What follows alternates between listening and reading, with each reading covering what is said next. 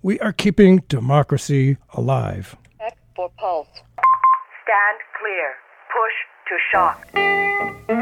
So yes, there's a huge gap between public opinion and public policy that people don't feel that they can do very much. Oh, smokestack lightning. You know what this is? This is a very Hamiltonian system. Alexander Hamilton being the guy here in a very un-Jeffersonian. In the case of the Republicans, it's dramatically the opposite.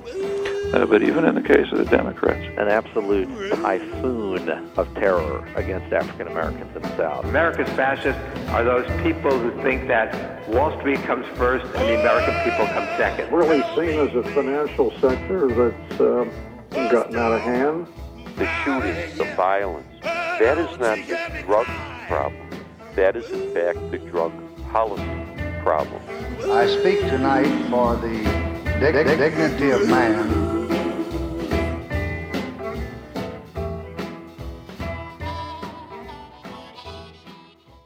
Machines are smarter than we humans, in many definitions of smart anyway. They're better workers. Today, we find ourselves at the cutting edge of a smart machine age led by what we have so far called artificial intelligence. It will be as transformative for us as the Industrial Revolution was for our predecessors. Millions of jobs in manufacturing, office work, service, many professions will be eliminated entirely. These new machines can know more data and analyze it faster and more efficiently than any human. Artificial intelligence is not bogged down by any emotional, psychological, or cultural baggage we all carry.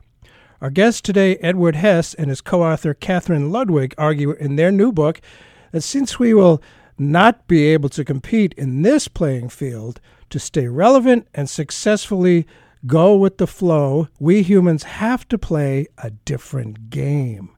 We will need to excel at critical, creative, and innovative thinking and at actual human relations, areas in which machines cannot compete with us. Hess argues we will need to update and change the definition of what it means to be smart. Edward Hess is a professor of Business Administration and Batten Executive in Residence at the University of Virginia Darden School of Business. His professional experience includes 20 years as a business executive and 15 years in academia. His research and 12 books have a common theme: how organizations and individuals can be consistent high performers. His work has been featured in over 350 global media outlets. And their new book is called Humility is the New Smart: Rethinking Human Excellence in That Smart Machine Age. Hess offers guidance as to how to develop new smart attitudes and specifies 4 critical behaviors to help us adapt to the new world arising. One reviewer calls this book about new thinking the kind of generous, curious thinking that will allow us to thrive in a world in which machines do so many things better than we ever will. Of course, the book's release comes at a time, the hopefully brief Trump era, in which such things as generosity, curiosity, and critical thinking are regarded as superfluous wastes of time and energy. But that challenge adds to the book's importance, raising the question of how we might use this oncoming technological and social tsunami to start creating a more just and sustainable economy. Again, the title is Humility is the New Smart. And that stops me in my tracks right off. Humility. Obviously, it is the precise opposite of what we see in this current president, who appears to exist in some fantasy world in defiance of any reality. With the appearance of an underdeveloped juvenile, he seems to depend on boasting how smart he is, the very antithesis of anything like humility. You and your co-authors say that if humans are going to endure, and I hope we do, we're going to need a dose of humility. As a human with human children, I would very much like for us to endure. Humility has been preached for a long time by religious and spiritual traditions, but it seems counter to the requirements we've seen in the cutthroat, super competitive post-World War II world. You write that We're on the leading edge of a technology tsunami which will fundamentally change how most of us live and work, end of quote. With the ubiquity of smartphones throughout the entire world, I kind of thought that already happened. You say it's highly possible that work as we know it simply won't exist for most workers. That's quite frightening. Let's get started, Ed, by my asking you to paint a picture of how you think technological advances in the next 2 decades may affect the American workplace. What do you think, Ed? Basically turns out to be about 80 million jobs. That's more than 10 times the number of jobs that have been automated through manufacturing and through globalization. So this is huge, all right? And we're not ready for it. We're not prepared for it as a society. Our education system's not prepared for it. Our social safety net's not prepared for it.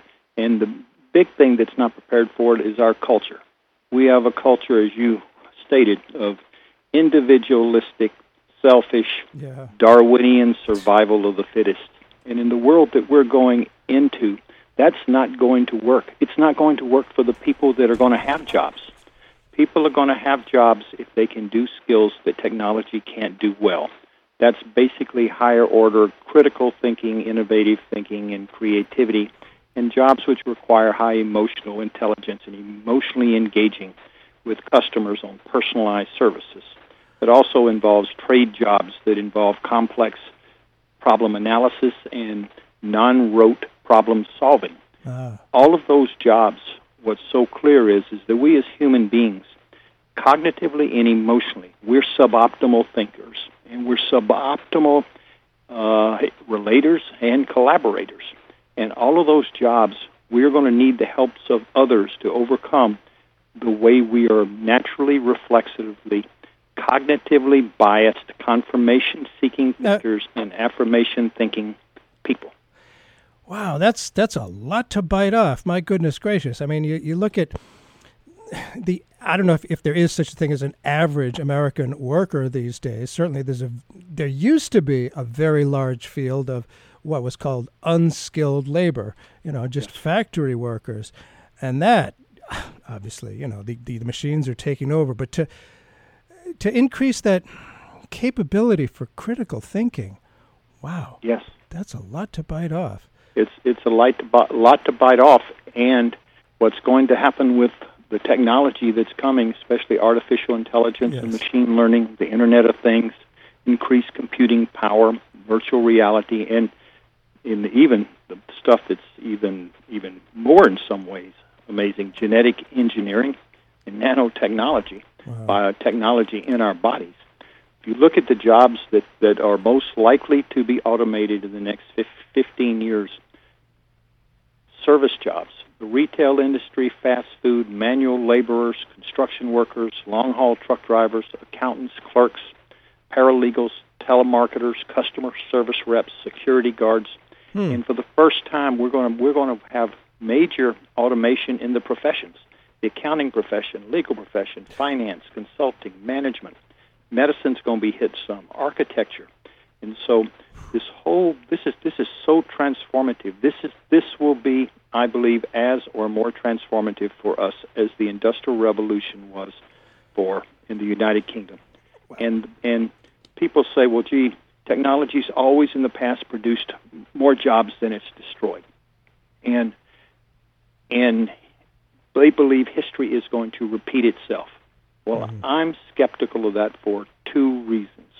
Reason number one, if you study the United Kingdom after the Industrial Revolution, it took 60 to 80 years for the United Kingdom to basically, for the human misery caused by the revolution to be abated and for people to start basically increasing their wages. And the second thing that's different, and so that bothers me. Okay, I don't believe we as a country will have 60 to 80 years to adapt. Yeah. And the second thing that's different this time is technology is going to continue to advance. So the question is, will technology produce enough new jobs that technology itself cannot do? And most people believe, when they hear that question, that technology is not going to produce the number of jobs it's going to displace. And so we have a huge existential question facing us as a society. I mean, you can add that to climate change. Yeah. This is huge because income inequality is going to become exacerbated. Right. Upward social mobility even is going to become rarer. All right. So what is the American dream? What's the land of opportunity? Something has got, we're talking about a massive need to have a new American dream defined in a public conversation. What kind of society do we want to be in this new age? And we're having no conversation at this point in time. No, that's true. We seem to be stuck in the myth. It was never even real, the myth of rugged individualism from the 19th century. It was never real back then. And there seems to be, there's always this kind of human longing for how things used to be, like back in the good old days. Well, it was never real anyway. And yet here we are in the situation, as you describe, where we better get our act together, but quick.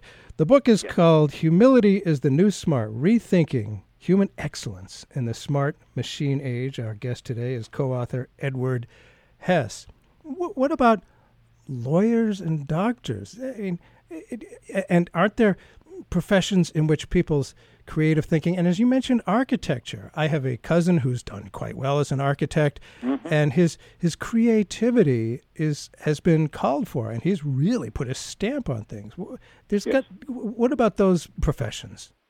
What will happen in those professions is that you will need highly creative people to do the unique creative things, and let's just say the standard bread and butter architecture, the standard type of procedures in medicine, the documentation that you have to use in the legal field, the trial preparation and going through all the documents and the facts and even the writing of legal briefs.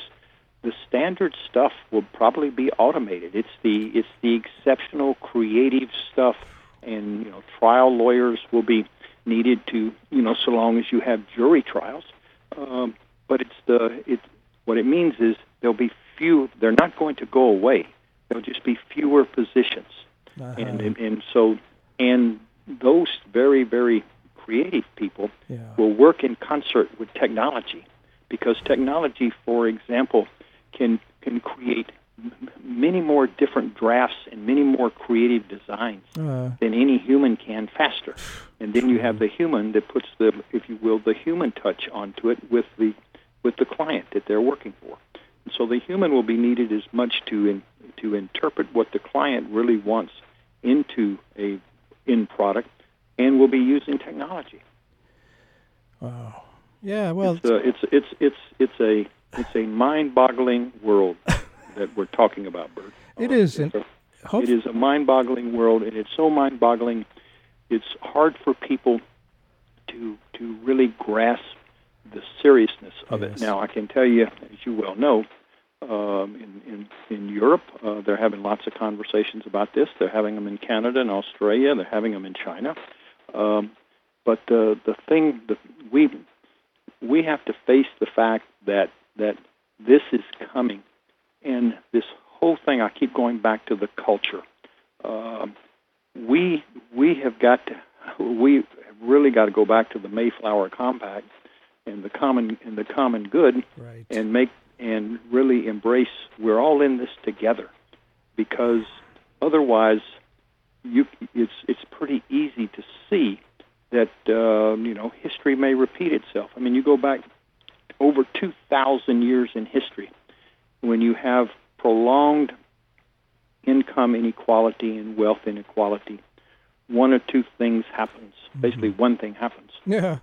You have redistribution. It either happens voluntarily or involuntarily. Yeah. And in our society, what it means is that businesses and business leaders are going to basically have to step up to the plate, just like they did in the era of the Great Prosperity. Yes. If you look at the end of the 1940s through the end of the 1970s, that's really the only time in American capitalism history where, if you will, the bounty of capitalism was shared pretty equally. And you're aware, back in that time, there were high tax rates on high income people. There was a low household debt, and income growth was shared pretty equitably along every level. And that's why it was called the era of the Great Prosperity. And we've got to basically go back, and business played a role in that. And and it came after the war. And but we've got this whole thing about what type of society do we want to be, and it's this survival of the fittest, and that the purpose of society is to protect property rights, and property rights come above all else. Is going to put us in a very difficult position. Very difficult indeed. And I was one of those, I have to say, lucky ones to grow up in that period that you describe as the period of great prosperity, 1947 to 1977. As you may have guessed, I am a baby boomer. And we had that, I think, that great prosperity gave many people, not everybody, but many people in my generation, the sense that, out of this commitment to the common good, there could be some sort of a new age coming, a better age where we can be more creative as humans. And it was a tremendously hopeful time. And there are some signs that you write about that more and more businesses and academic leaders have begun to rise to the challenges of the oncoming technological tsunami. I see some signs that the businesses are trying to humanize the workplace, maybe little things. Good news is always welcome. Tell us more about that, please. Well, what I find ironic with the question you ask is that if technology is going to dehumanize businesses because it's going to dramatically reduce headcount. But for those people who remain in the business working, technology is going to require businesses to become very humanistic, people-centric, and create environments that basically enable people to do this higher-level thinking and higher-level working in teams. Individuals will no longer win. It's going to be teams collaborating because you need other people to help you see your cognitive biases. You need other people with different views. And so the type of corporate environment that enables that type of collaboration and what I call otherness requires an environment where people can build trust with each other, and it's not survival of the fittest. It's what I call otherness. And in order to do that, you got to build a specific type of culture based on psychological principles. Psychological principles are going to basically rule the day inside the company, not economics, not strategy, not finance. And those psychological principles are the principle of positivity. Positivity has got to be a positive emotional environment because positive emotions enable the highest level thinking, whether negative emotions and fear restrict thinking. Self-determination theory, you've got to meet employees' needs for self-determination, and those needs have to be met in order for them to find meaning and purpose in their work. And then the theory of psychological safety, my friend Amy Edmondson's great work, that people will basically rise to the occasion and will challenge each other and will, in a respectful way, will challenge each other, will try new things, will have the courage to innovate, the courage to create, if they feel psychologically safe with each other. Yes. And you see companies that are basically building that you see very, like Google has built a model based on what we're talking about, and they're a very innovative company. Pixar Animated Studios model is based on this type of model, and they're a very creative company. And Bridgewater Associates, the biggest hedge fund in the world, has a similar type model. And what's fascinating, you even look at the United States Navy SEALs, they have a similar type cultural model. 4 very different types of businesses, or 3 businesses and 1 governmental, military, special ops. What's fascinating is this: under what conditions does the human being feel safe enough to try, to dare, to create, to innovate? And how do you create that environment where you, Bert, feel safe with me? And when I ask you questions about why do you believe that, what data do you have, what's the source, how credible is that source, instead of becoming, anyone would do this, not just you, naturally emotionally defensive when they're challenged, you would know that I'm doing that to help you and help us get to the most accurate answer. It's not who is right, it's what is right. It's the best answer. And when you see people working in these types of environments, what you see is such high level of human thinking, and it all It's not thinking, it's listening. And that's where this whole thing about humility and a quiet ego comes into. You know, you basically, if you define yourself by how much you know and what you know, you're by definition are going to be defensive. And if you think about how we all were educated, okay, we came up in schools, and you can remember, Bert, the first time you believed you were smart. It probably had something to do with schools where you made the highest score or a good score on a test. So how do you make a good score on a test in our schools today? You get the good grades, which means you make the fewest mistakes. Right. Well, in the world that we're going into, where basically a world that's very volatile, constantly changing, corporations, businesses, small businesses, everyone, no matter what you do for a living, you're going to have to be a lifelong learner, which means you're going to try new things, which means you're going to learn from mistakes. Iterative learning. Lifelong learning is iterative learning. You can't be afraid of mistakes. You can't be afraid and you can't be fearful. And this whole thing of the two biggest inhibitors to learning is ego and fear. And these corporations and entities I've studied all are designed to mitigate ego and fear, and you mitigate ego with humility. Wow. It's so interesting that what's been talked about, in the spiritual realm for so long, humility. You got to have humility. There are many organizations, 12-step groups that talk about humility and how much, in a way, by giving up, your sense of need to have power as an individual, in a way you become more powerful. You let that go. And we're talking about this in a very, very practical sense. And it, there was a quote attributed, I don't know if it's true, to Harry Truman, who said, "It's amazing how much you can get done if you don't care who gets the credit." Yes. Everybody can add. Everybody can add. You don't, every human being, and again, we're trying to talk about humans here and keep the human involved in the economy and in the world. You can all add something a little bit different. One is a specialist in this thing, one has brilliant ideas in the other way, and somehow to work together. So is that happening more in other countries, like in Scandinavia and other European countries? There's more of this collaborative system than there is currently here in the U.S.? Well, as you would imagine, and Bert, in many cases, there's always exceptions. There's no hard to generalize, sure. But I'll do it. Yes. Yeah. And a lot is their view of their view is somewhat different than ours, with their safety net and with their system. We have the most laissez-faire capitalist system of any of the major countries. This survival of the fittest, and so we don't have health care for everybody. We don't have many of the Scandinavian countries, free education for everybody.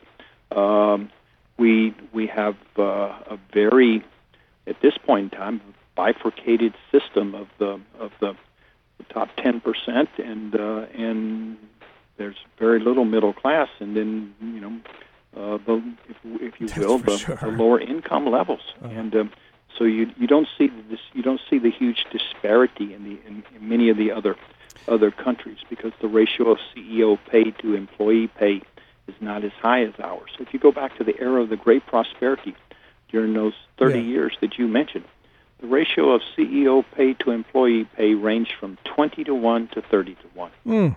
Okay. and in modern times, it's been as high as in the 300s, and it's in the 200s and something now to 1. And so the whole change that happened in our country, beginning in the 1980s, where a man-made rule was created that the sole purpose of corporations is to create shareholder value, was contrary to what the big corporations publicly stated in the era of Great Prosperity. They publicly stated, we serve society, we serve our workers, and we serve our shareholders. And we began in the 1980s changing that definition, and that definition has overtaken our definition, our form of capitalism, and has led to the challenges that we currently have with income inequality and social immobility, and it's the land of opportunity. was how I grew up and how you grew up. Yeah. If you worked hard and you played by the rules, you had a good chance of having a better life than your parents did. And in our situation today, if you're born into poverty, the chance of you escaping poverty during your life is small. And back then, we had a large and really secure, relatively secure middle class, a very large middle class. There was, yes. And I think a key word there is security, that people, if they feel threatened, as they do now, they're just barely making it, barely able to pay the rent, then it what does that do to a person, and how does that affect the whole economy? Yes, and it goes back to Franklin Roosevelt's speech about security, and really goes back to Franklin Roosevelt's putting forth the Second Bill of Rights. Yes. That people people have to feel secure in order not to feel fearful, and that's that has something to do with your jobs and how much you're earning and your health and your retirement and old age. And I mean, and we are just having conversations in the country today, talking about, dramatically reducing health care for our most vulnerable people. And I mean, that's more mind-boggling than the technology tsunami. You're right. That really is. I mean, okay, it's terribly cold and heartless, but just in terms of economically, it's incredibly stupid. It's interesting to me how much it comes back to Franklin Roosevelt and the standard he set, and then, as you say, well, in 1980 we got something completely new, Ronald Reagan, and I think he was very, very historic as well. Just kind of rejecting the notion of the common good, and FDR in 1936 was quite clear in his intent. Now, he didn't accomplish this all the way, but his intent was to make the capitalist system be subservient to the common good, and we are just anything but that now. What about that old notion of the common good? I mean, and you say that many of our cultural values from our earliest history may provide us with the key to adapting. For the good of us all, we need to actively and systematically resurrect a culture of we in order to weather the technology tsunami. We are a long way off from that. Have we? We are a long way off. Yes, we are. Have we not now devolved into an aristocratic feudal system concerned only with the good of the 1%, or even less than that, in the ruling few corporations? And how the heck do we address that? I mean, we're so far from that. The cultural values from our earliest history. You got any ideas, suggestions how we can make this happen? It's going to be challenging, and it's going to take leadership. It's going to take a lot of people expressing their views by voting. It's going to take the business community to realize that what we have is not going to be sustainable, and therefore to step up to the plate. I believe it's going to be. I believe it's got to start in the communities and come up. And it's got to basically be broadened together.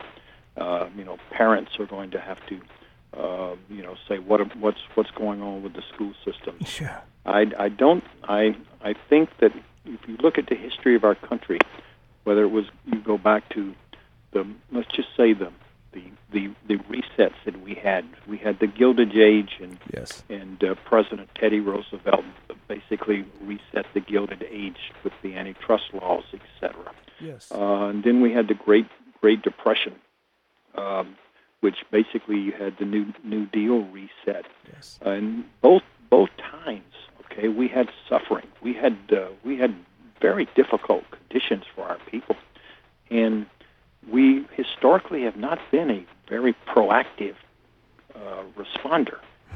We've been a reactive responder. That's for sure. And that's scary this time because the situation is going to be so dire, and the country is much more diverse and is very, very divisive currently. And it's going to take leadership. It's going to take men and women. And I stress women, because when you go back and look at the history, women have been leaders in all of the movements. It's going to take men and women to stand up and say, who do we want to be? Who have we become? Is this who we are? Is this what we stand for? Are we the best we can be as a country? We need to right this ship. We need to, and I think it's going to have to come from the public. I don't believe that the power structure in the country is going to voluntarily give up their power. That's true. Yeah, power very rarely yields its power without some sort of a struggle. And I do remember, I believe, I'm not positive, I believe it was Obama who said something a number of years ago about that rich people didn't get there all by themselves, and people made foolishness of him. They made fun of him, saying, because people want to believe people do it by themselves. Well, nobody does it by themselves. Right. Nobody does it by themselves. I mean, if you came up with money, it was someone else's money, but someone helped them. I mean, if you look at many people that are billionaires today, right. they go back and you see, and some of them are humble. And the humble ones will tell you it was school teachers, yes. It was my parents, it was someone along the way that gave me a break. It was someone that took a chance on me. I didn't have the prestigious college or university. Someone took a chance on me. It was someone in my career that I made a mistake, and instead of basically firing me, they helped me develop. I mean, all of us, nobody makes it through the journey of life and succeeds, I don't believe, by themselves. And that's a broad statement, but I happen to believe true. that. Yeah, I think there's a lot of evidence of that. And I mean, if you think about even some of the greatest academic scholars, okay? Sure. I mean, you take the Nobel Prize winners, and you see basically how they basically created their ideas, and their ideas evolved. They were iterative, and many of them, probably one of the brightest academics we've had in this country, Herbert Simon, he, generally speaking, had two other colleagues working him on every major thing he did, whether it was forming a business school or artificial intelligence or whatever. If you look at Daniel Kahneman, who wins the Nobel Prize, how did he come up with all his ideas? By taking walks with his partner, Tversky, and they talked things out. Wow. Because most, if you look at Darwin's ideas and you look at Einstein's, people are iterating Edison. Back and forth across with other people's ideas. Right. This thing about the big me, we've gone overbalanced with our narcissistic big me, and I made it, and you didn't make it because I'm better than you, and you were lazy and whatever. No, and we've got to. The big me has got to become the big we in this country, for us to really realize what this country could become. And I think about so many different, technological advances, the airplane, the automobile. Okay, everybody knows the Wright brothers, but, a whole bunch of people worked on an airplane before they got it. Had it not been for all those other people, it is collaborative. It's absolutely collaborative. The first to get there, this race. It's the process of getting there that moves. See, I think part of it also is that our education system was designed to produce mass number of workers who go work in factories in mass numbers and don't make mistakes. Absolutely. And that work is going to be done by technology now. And I think that as we talk about in the book, I think we need a new definition of smart. Yes. And, instead of defining yourself by how much you know or what you know, how about define yourself by the quality of your thinking, listening, and collaborating? Wow. Turn it into a quality decision, and make yourself a little more humble by understanding that your mental models of the world, your story of how the world works, is only your story. It's not real, just like my story is not real. And so understand that our views are shaped by our experiences, and our experiences are not the total reality. Don't identify with your ideas. I'm not talking about values. Just don't identify them, because that releases your ego's not invested in that thing being right.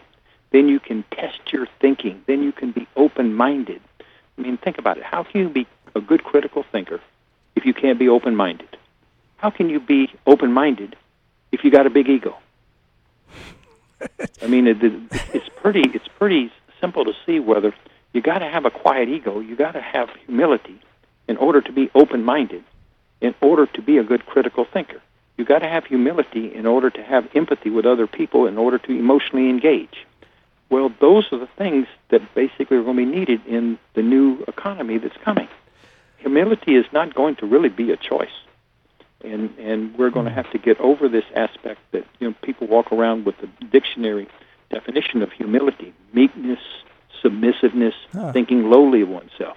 No, there's a psychological definition of humility, which is having an accurate view of yourself, your strengths and weaknesses, being able to acknowledge your mistakes and what you don't know, being open to new ideas, contradictory information, and in fact, seeking out information that disagrees with you, keeping your accomplishments in perspective, like we were talking about, Bert, having a low focus on the self, and it's amazing. Herbert Simon had a quote. The Nobel laureate that I mentioned before had a quote, and I'm going to paraphrase it. Isn't it amazing how intelligent the people are who agree with us? Well, I can tell you, as I got advice as a politician running for office, when you listen to somebody and just at least act like you agree with them, they're going to think you're the smartest person in the world. Mm-hmm. But we do have to redefine, I think, what's smart and understand humility. If you just tuned in, Bert Cohen here. The show is Keeping Democracy Alive. We're talking about a very important part of keeping democracy alive. The book is Humility is the New Smart: Rethinking Human Excellence in the Smart Machine Age. And we keep coming back to our education system. They're cutting back, and the education system these days seems to have been moved by current values away from the tradition of encouraging critical thinking and curiosity. The adult ed now is just job preparation. How can it help you get a job? You don't want to. Teaching about history. Come on. What is that going to get you? In what ways is our education system insufficient to the tasks ahead?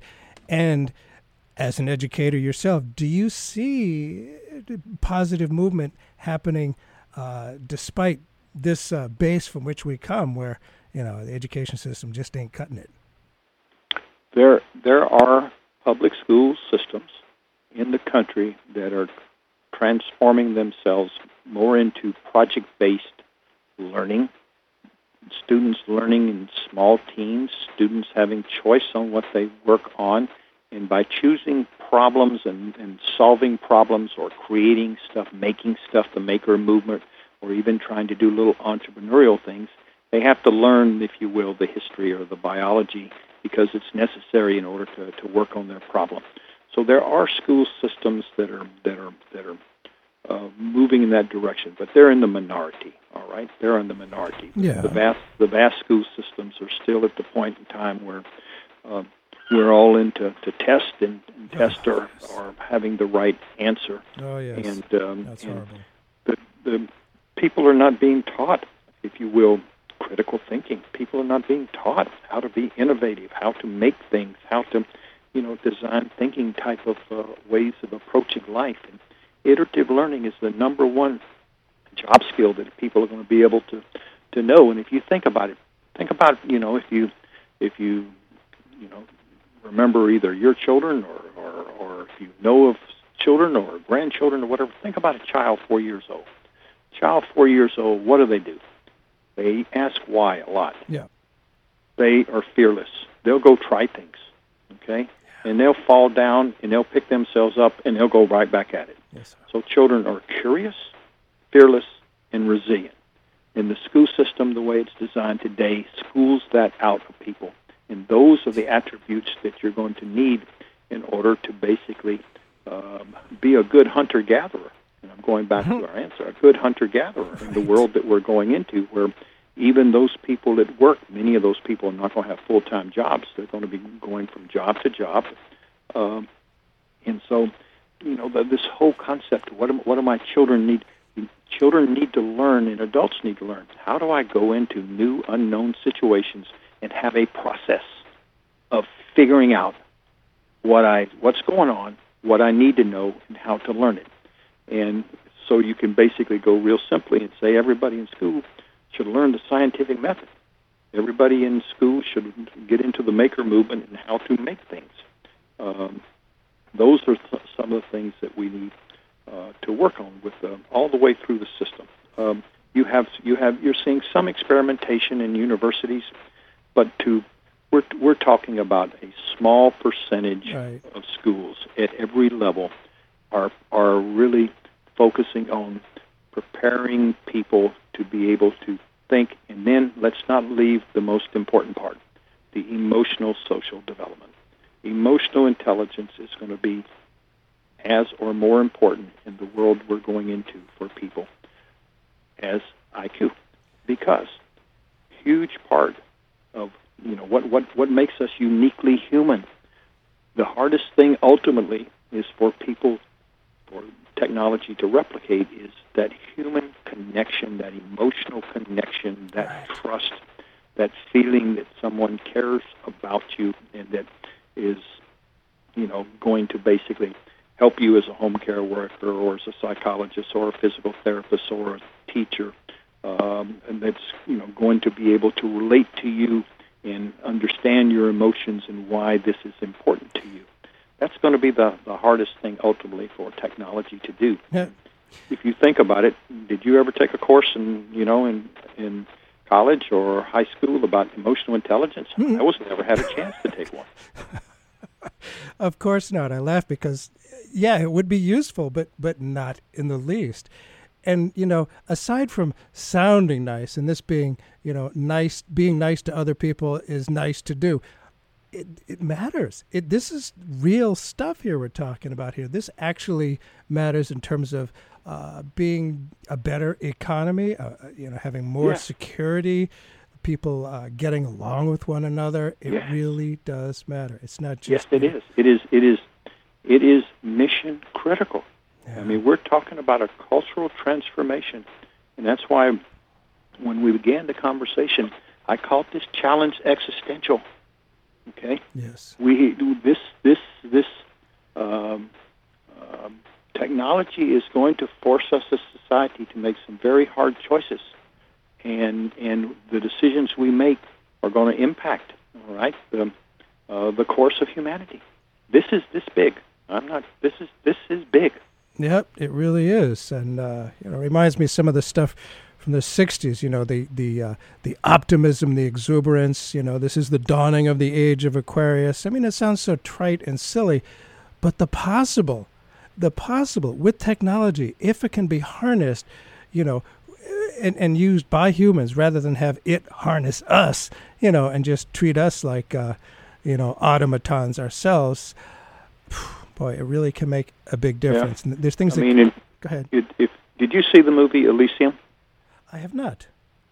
Elysium's movie came out a few years ago, and it's a story about the automated world with the people who control the automated world living, I'll say offshore, but it's off space, living off space in a new like space community that's really, quite nice with greenery and all this stuff.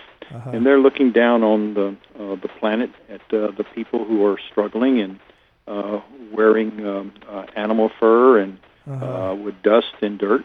And it's, the proverbial 99.9% versus the 0.1%. Right. And it's the story about, and it's science fiction, but it's a story about that says, the choice of what we're going to be, and Elysium is, and And the story turns out that the hero down on Earth figures out that there's a way they can get to the spaceship. They can basically re-jimmy the code, and then they can create a fairer society. Nice. But it's a movie that is, yes, it's far-fetched. Right. But is it totally science fiction? Right. It may have some who would have thunk 1984, there it is there. If you just tuned in, Bert Cohen here. We're talking with Edward Hess, author of the new book, Humility is the New Smart, Rethinking Human Excellence in the Smart Machine Age.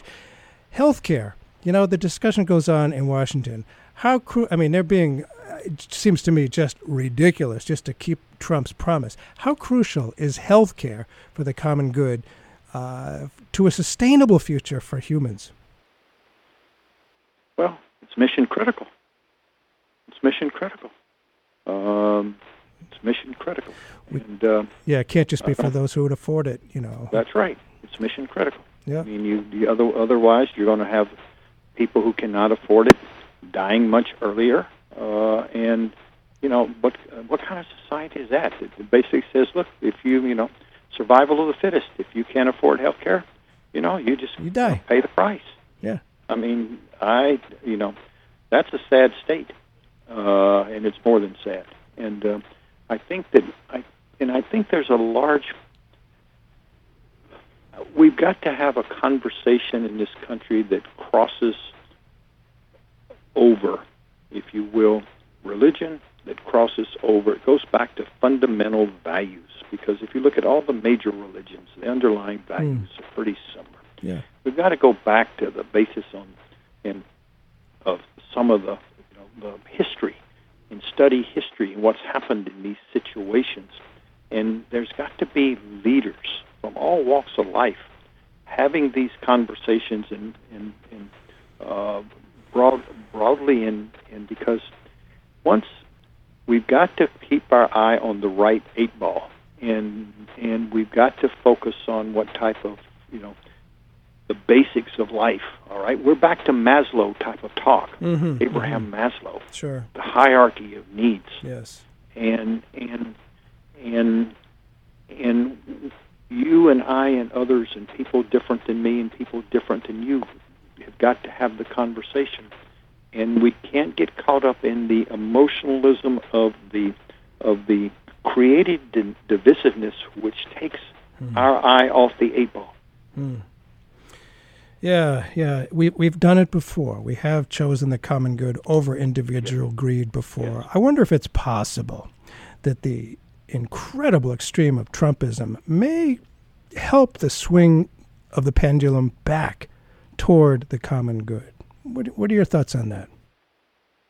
It's possible. It remains to be seen.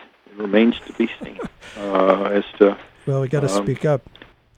Yep, the remains to be seen, and I mean, there's if you think about the first 6 months of the presidency and what's happened and the dailiness of it, it remains.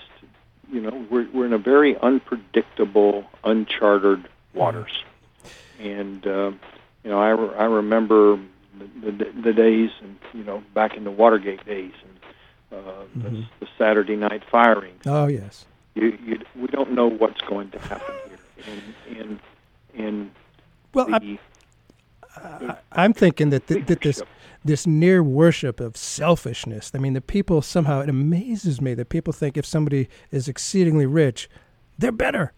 Somehow there's something just by the fact that they're very rich that they are better people. I wonder about the idea of different forms of public ownership of those things which have morphed into real public utilities. Everything's that need to survive, and some of that happened under FDR. I wonder if making things publicly owned and publicly controlled, even municipally owned and controlled, I wonder if this might be a partial answer to job elimination and displacement, and as Bill Gates has suggested, as you pointed out, taxing the robots. Yes, taxing the robots.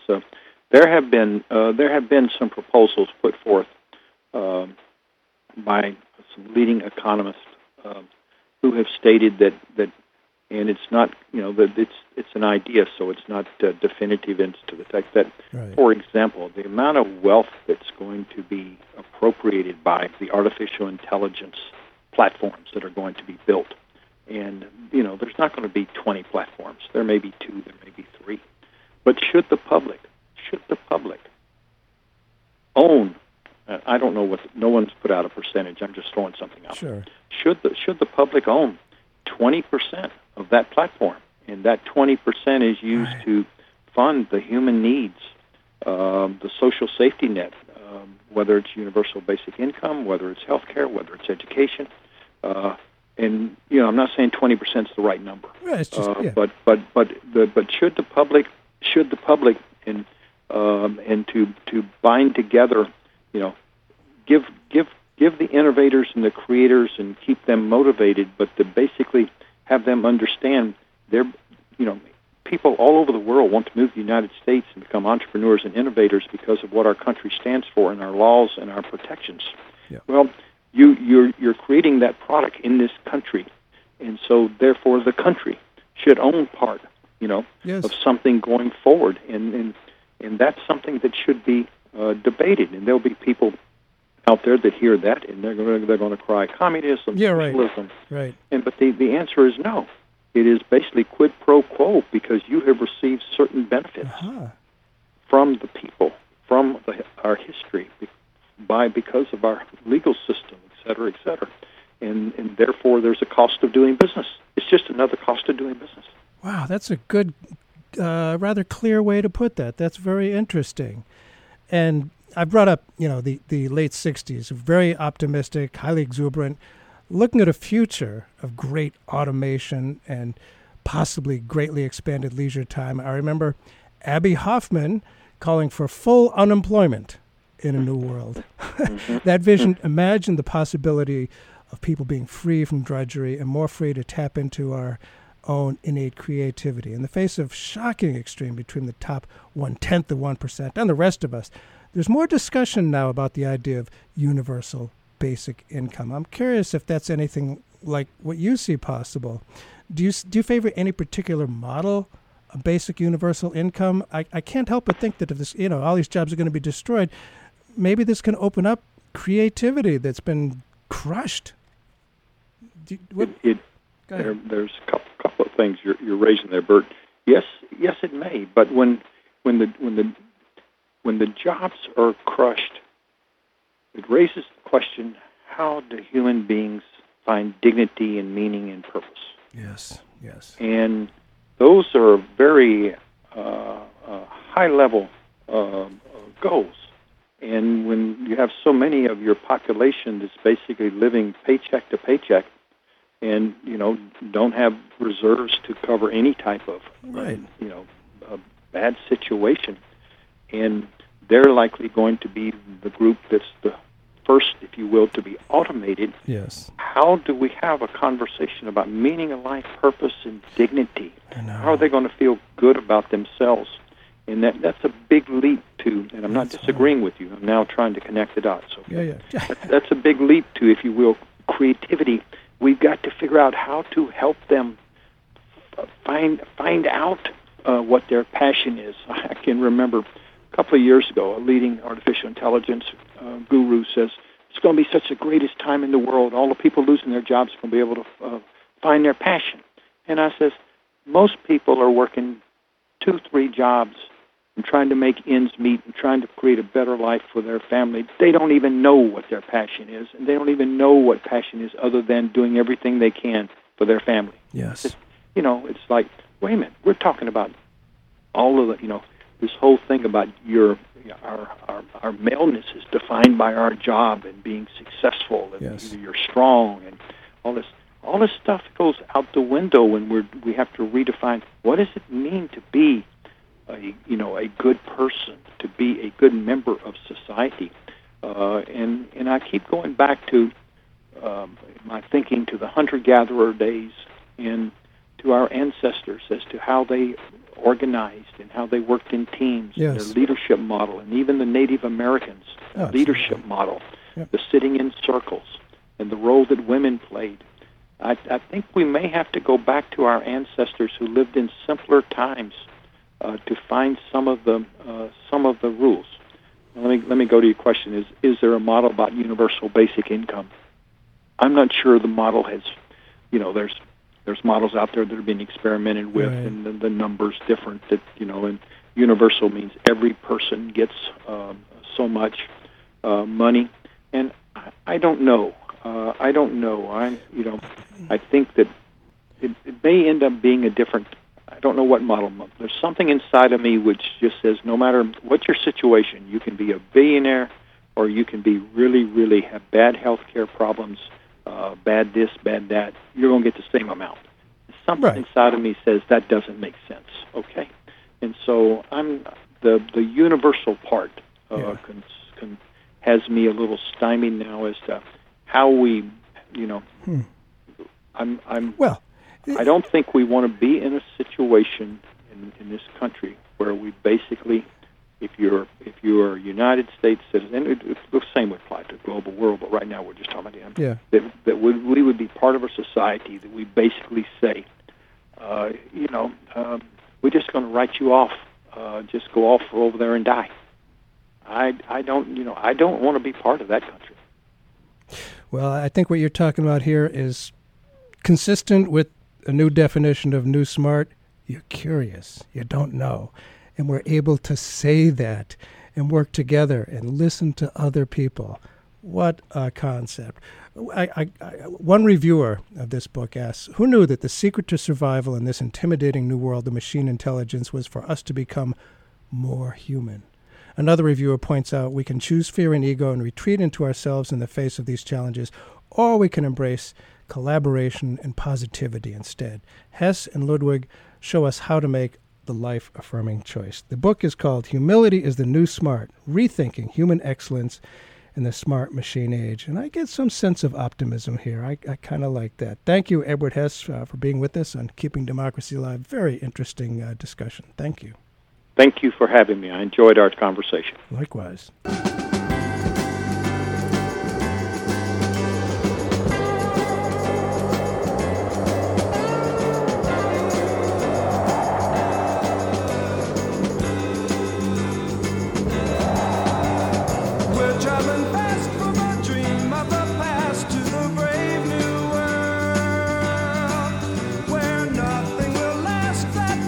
From the past, it's a brave